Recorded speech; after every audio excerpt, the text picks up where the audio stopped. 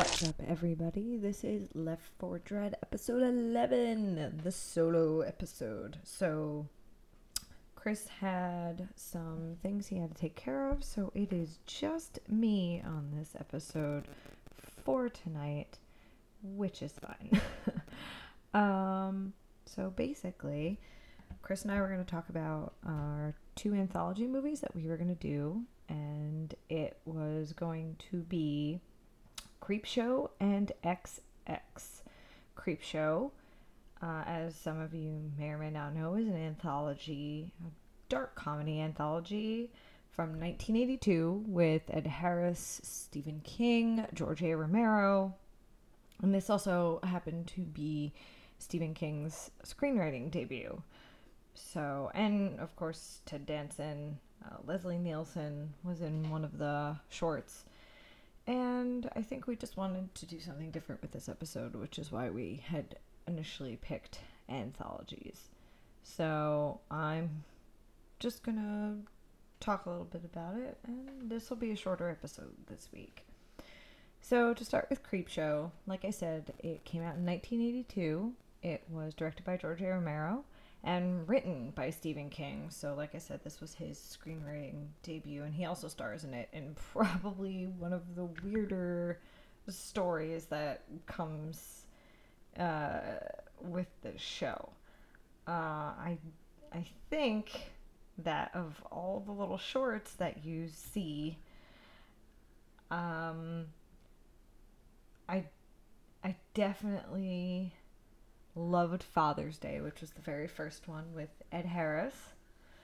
And if I'm not mistaken, Something to Tide You Over, which starred Ted Danson and Leslie Nielsen. It was actually kind of nice to see Leslie Nielsen not be so comedic and watch him be the sort of sick, twisted individual. So that was kind of refreshing and nice to watch. I thought the crate was a little slow moving at times, but it was nonetheless, it was pretty good. They're creeping up on you, I think, was probably my least favorite, and also the grossest. I'm not a fan of cockroaches too much, so seeing that really gave me the big heebie-jeebies. Then there was, and I'm saving the best for last on purpose, one of the shorts was The Lonesome Death of Jordy Verrill, and that was Stephen King, who played Jordy Verrill. So when you start Creepshow, it starts with a boy who gets hit and yelled at by his father for reading the horror comic Creepshow. And the father comments about how he had to be hard on his son because he was quote unquote reading crap, while Billy is sitting upstairs hoping that his dad goes to hell. Which, you know, at that age, if your parents did that to you, I don't blame you for having that kind of a reaction. And while he's doing all of this, he sees this apparition that comes to his window that looks like the creep on the cover of the Creepshow comic that his father had previously thrown out. So I thought that was a really nice touch. And from there, it opens the comic and goes into Father's Day, which is the first story of the anthology.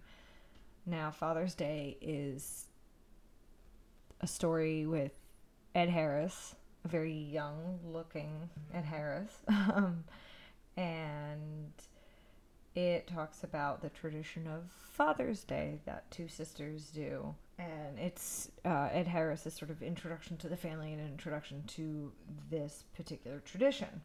So these 2 sisters are talking about why they celebrate Father's Day this way and why their long-suffering and spinster sister is the way she is on Father's Day. She, when they were much younger, got tired of her father's incessant demands and emotional abuse and killed him. So every year to mark the occasion, they have a nice big fancy dinner and they wait for her to get there after she spends time at her father's grave screaming and yelling at it. This year, however, Dad decides to come back from the dead, back with his incessant demands, demanding cake of this long-suffering daughter of his that killed him. And eventually he starts killing people off one by one until he gets to his last daughter and says, I have to blow out my candles. And when he comes out with the cake, which I believe is her head at this point, it sort of freeze frames and it becomes the comic once again that Billy was reading from the prologue. From there, it goes into the lonesome death of Jordy Verrill. Jordy Verrill is a short story. This particular short is based on the short story Weeds. And Jordy Verrill is played by a very young Stephen King, who thinks that the meteorite that he found in his backyard will provide enough money to pay off his bank loan. So the meteorite, having just come out of the sky, is apparently too hot to touch, and he decides to douse it with water, which makes the meteorite crack open and spew this substance at him, and it comes into contact with him, and because of that, green weeds and green grass start to grow everywhere that this liquid has touched or that Jordy has touched. So you first start to notice it when he keeps licking his fingers, and his fingers start to get the growth on it, and then he realizes his tongue gets the growth on it, and it just rapidly just starts growing all over his body. He looks like the Swamp Thing had a baby with cousin It. It's like the most bizarre thing in the world. So the more Jordy walks around the house and touches everything, the more the weeds grow, and he starts to get really itchy. He wants to go into the bath to sort of relieve himself of all of this, and he hears the voice of his father like, no, that's exactly what it needs, don't do that, dummy. And he hesitates for a brief second, and then he just completely succumbs to temptation and gets in the bath and then collapses. By the next morning, everything is covered in these weeds. And he can't take it anymore, even though it's been 24 hours, and he reaches for his shotgun and blows his own head off to end the torment. The way it ends is it pans out from this farm that is now covered in these weeds with a radio broadcast saying that they should expect torrential downpours, which means that these weeds are going to spread because that's what they wanted. They wanted water. So it's a nice little Stephen King ending to all of this, which I really enjoyed. Going into the next story, which is Something to Tide You Over, which, again, one of my favorites, Leslie Nielsen, Ted Danson. Leslie Nielsen plays a extraordinarily wealthy and twisted psychopath who finds out that his wife is cheating on him. So he takes the guy that she's having an affair with down to the beach under this guise of you're not going to kill me because you should save her first. And he makes him dig a hole in the beach up to his neck, and he leaves him there overnight on the sand. After he gets in this hole up to his neck, Leslie Nielsen makes him watch a videotape of his now ex-wife's same demise. Leslie Nielsen comes back the next day down to the beach and sees that there's nothing left but the bucket that he had sort of left within no reach whatsoever to try and attempt to dig himself out. This is Ted Danson. And Leslie Nielsen says, oh, he's not there, but he got carried out to sea. So everything's fine. Goes back to his house, gets in the shower, do whatever. And lo and behold, Ted Danson and the now ex-wife are returning back to the house, back from the dead, to kill him as revenge for leaving him there. And how do they kill him? They bury him up to his neck in the sand. And he's laughing maniacally at the end of this, and it turns back into this comic. So I've noticed that throughout Creepshow in its entirety, that with every ending of the short, it turns into another panel of the comic, which I thought was really, really awesome and a really nice touch. I don't expect anything less from things like that come out of the 80s. I think that things like that are nice little touches. From Something to Tide You Over, we have The Crate, which is also based on a short story with the same title. A college janitor finds a crate from an Arctic expedition from 1834 hidden under a staircase. And he notifies a professor that he finds this, and the two of them together decide that they should open the crate, which that's a terrible idea. You find something from 1834, you should probably just leave it where it is. And when they open it, they find this like fanged mutant ape-like creature that's in there, and it completely devours the janitor. And the college professor manages to escape and runs into a graduate student who is sort of skeptical of the whole situation, decides to go down and see what's going on. By the time the student gets down there, the crate has been like moved back, and then the creature kills him. The college professor, as we find out, is completely traumatized by this. Goes to a party of some kind with his neighbors and his wife, who is always drunk and incredibly emotionally abusive. And he daydreams of killing her. I'm assuming all the time, but we just get to witness the one. And when he does it in this daydream, everyone applauds him. And he just has this wonderful moment of, oh my god, I did something right. I finally accomplished this thing.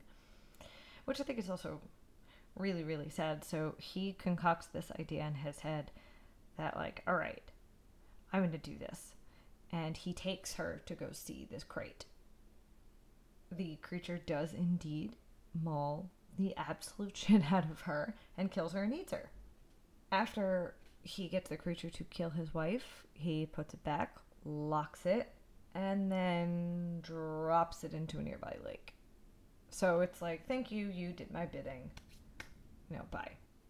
What you wait till the end to be revealed is that this college professor just took an empty crate and dumped it into the bottom of the lake, as the creature has escaped and is now just free, roaming wild. The final short that they come upon in Creepshow is They're Creeping Up on You. Now, this was my least favorite, mostly to do with the cockroaches, because those, like I said, give me the heebie-jeebies. But again, what kind of horror movie anthology can you have without having some sort of creepy crawly thing involved? So I understand it. It's just not my favorite. So there is a wealthy, ruthless businessman with mysophobia that lives in a hermetically sealed apartment controlled with all kinds of surveillance that you can possibly think of. So this takes place in an all-white, hermetically sealed apartment during a particularly bad lightning storm. And there ends up being this rolling blackout that starts blacking out parts of the city, which means all of this technology that this man so heavily relies on is going to fail. And he thinks he's exempt. He thinks he's above everything, which sort of plays into his reaction and the way he deals with all of this. So once the power goes out, he really starts to freak out, and he finds himself to be completely helpless in all of this. And in the midst of all of this, cockroaches start appearing out of nowhere in this man's apartment. And it only gets worse and worse and worse from there. So he decides that he's going to lock himself in a panic room But that doesn't work because the cockroaches are literally wave after wave just infesting this entire place. And he ends up being swarmed by all of these roaches and doesn't die from anything that the roaches do.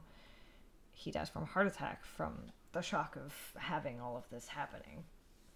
And as the electricity returns to the building after like the power comes back on and the storm passes over, you see his dead body in the panic room, but with no roaches. There were no signs of them, and you start to wonder.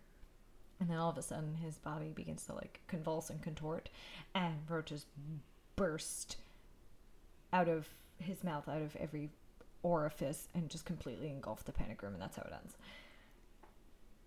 And it ends with the entirety of the anthology ends with two garbage collectors finding the comic in the trash from the very, very beginning. And yeah, it was so 80s. This whole thing was just so 80s, and it was so great. And I highly recommend seeing Creepshow. It's a great movie, well, great anthology to just put on and sit and watch, whether you're sitting and watching it in full or you're doing something else. I just think that it's a great little anthology for you to have in your back pocket. There's also a Creepshow 2, which we did not watch for this episode, but keep your ears out for that because we will be doing a future episode on that one that hopefully Chris will be a part of. So, quickly moving on from Creepshow to XX, which is from 2017, and this is another anthology film. Now, instead of doing two Creepshows back to back, I decided I wanted to do anthology movies extraordinarily far apart from each other in time because I wanted to see if there are any similarities and sort of the evolution of how horror has progressed in terms of anthology films like that. So watching Creepshow, you watch I feel like there were a lot of classic horror tropes from horror movies of the 80s that you saw in Creepshow, and I think that was really great. But I wanted to see how XX held up as a representation of horror in the 2010s and in the 2000s. And I think it did a decent job, actually. XX's anthology movie is an anthology film with 4 all-female directors, so that was also super important. There are more women in horror now, and I thought that should be reflected, which is another reason why I picked XX as an anthology film to compare Creepshow to. There are 4 stories in this one. Oh no, there are 5. Oh no, there are 4 stories in this one. There's a short story. There's a short one called The Box, The Birthday Party, Don't Fall, and Her Only Living Son. And then if you go to a Wikipedia page about this, they count the filming sequence as part of this. But I'm going to address the framing sequence separately. The framing sequence itself was super creepy, but like in a very delightful way. It was this stop motion animated segment that was just unnerving but beautiful to watch. There's a walking dollhouse with a blinking doll face on it, a doll hand that is completely separate from everything but living and moves around. It scurries around the dollhouse and it like collects things, and there are a whole bunch of other items that you see in this framing sequence that sort of come to life in that creepy, choppy stop motion style that I have seen used in film before, horror especially, but I hadn't seen it in a while, and it was really refreshing. It was really nice, and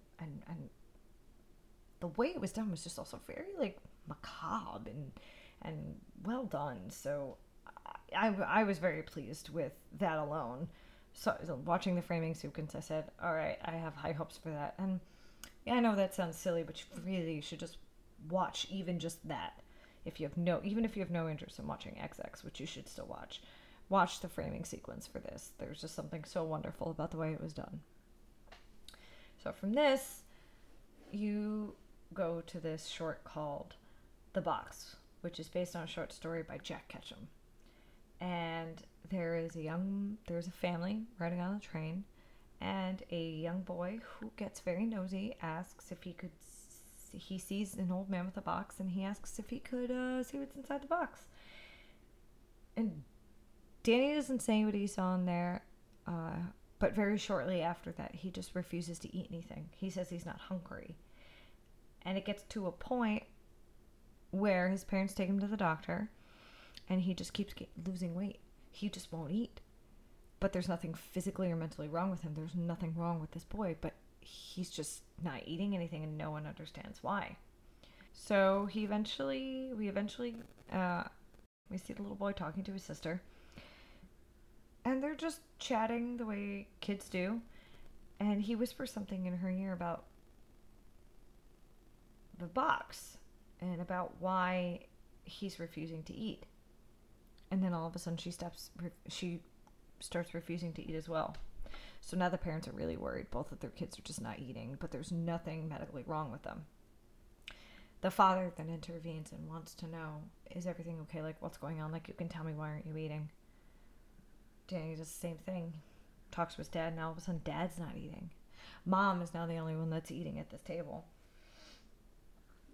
And there's a really creepy scene that's a dream had by the mother, where she wakes up on the dining room table and her entire family is eating, but they're eating part of her leg. Like, they're eating her, and she just like has this jovial, content smile on her face.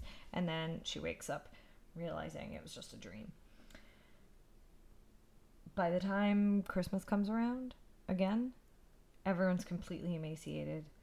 But no one seems to be minding any of it. No one seems to say anything. At Christmas, Danny gives his mom the same red box that he saw with the man on the train. And she looks at it and then starts to remember the incident. She doesn't open the box, but she demands of her son, like, what was in the box? What was in the box when you saw it all those years ago? And he says nothing.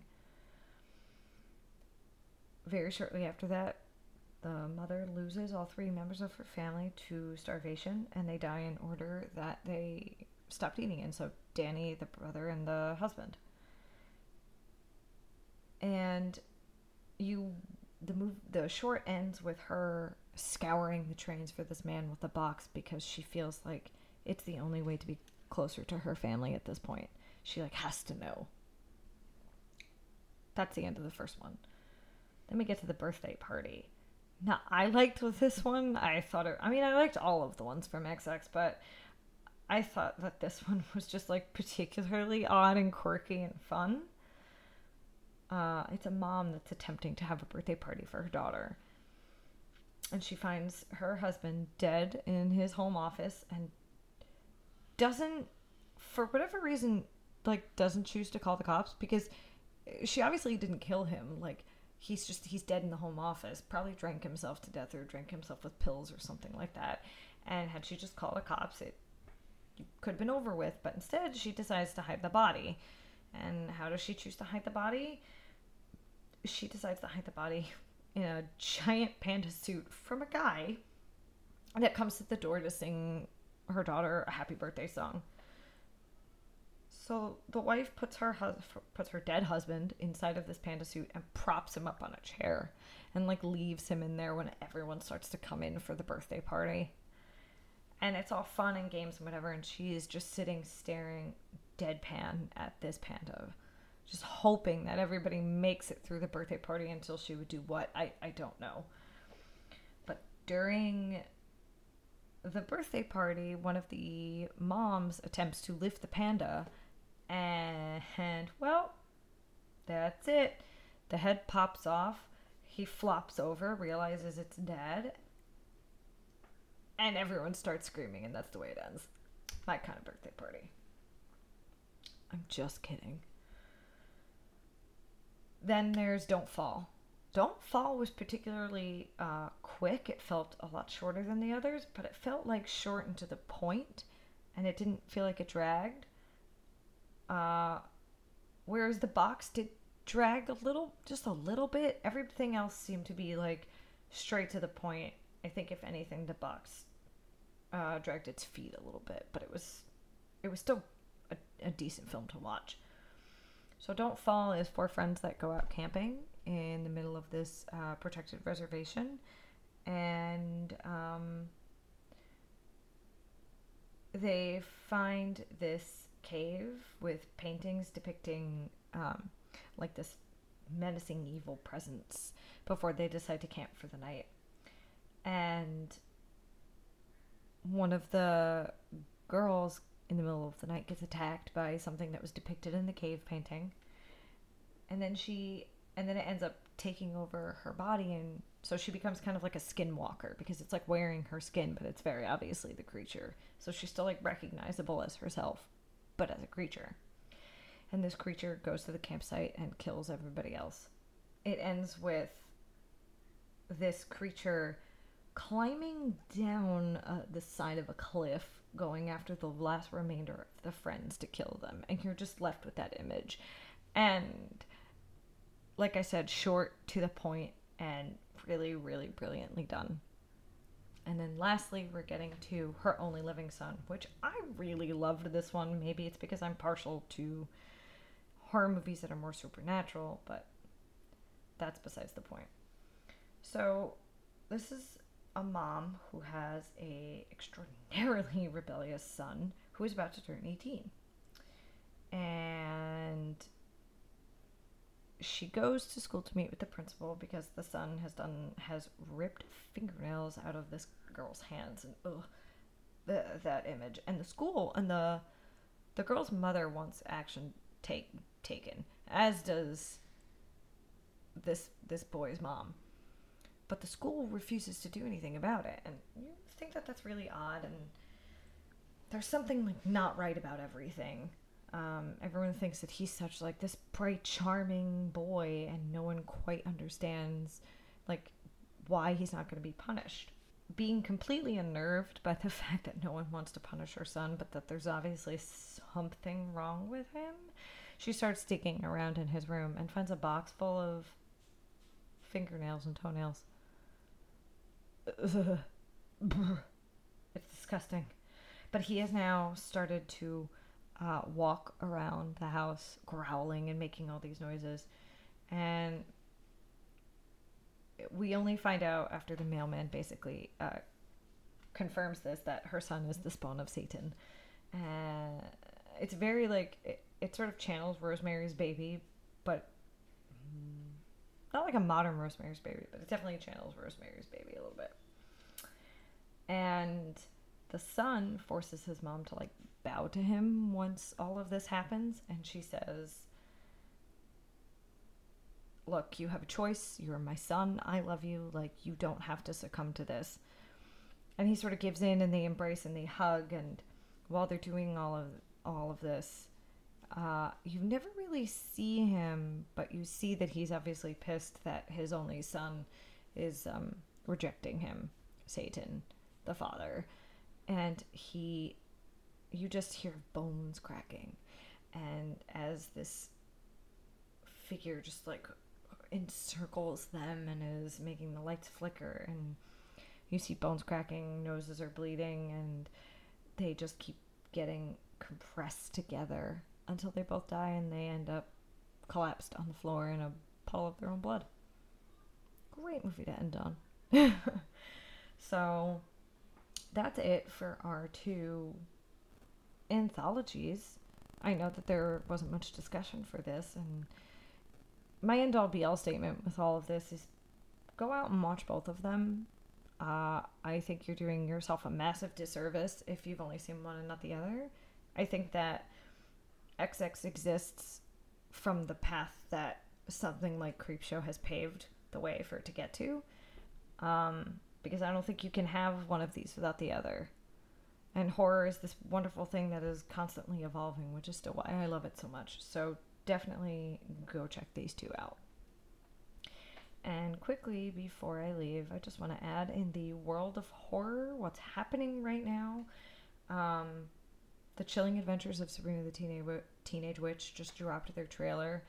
It they definitely nailed the chilling part of this. This is not your kids show with the talking cat from when we were growing up. This is going to be creepy and done really well, and I'm super excited to see it. I will make sure that there is a link to the trailer in the show notes and on our Facebook page for everyone to check out.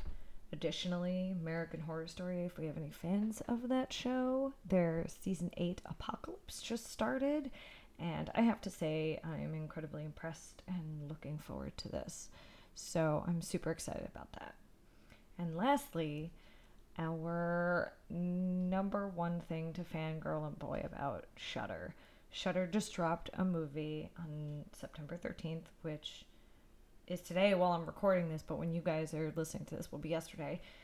Just dropped a Shudder exclusive film called Revenge, and if you're not watching it, you should be. So shout out to Shudder for that, and you've got a couple of things to catch up on for this week in horror.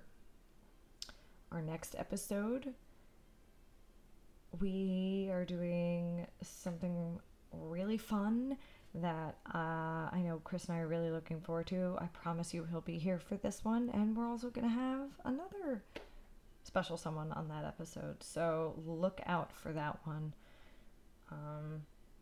Thank you guys so much for listening to this. I know this was a short one. It's a solo show. It's just me today. I promise Chris will be on in the next one, and hopefully soon he'll be able to give you guys his input so that you guys can have a conversation with him about all this as well.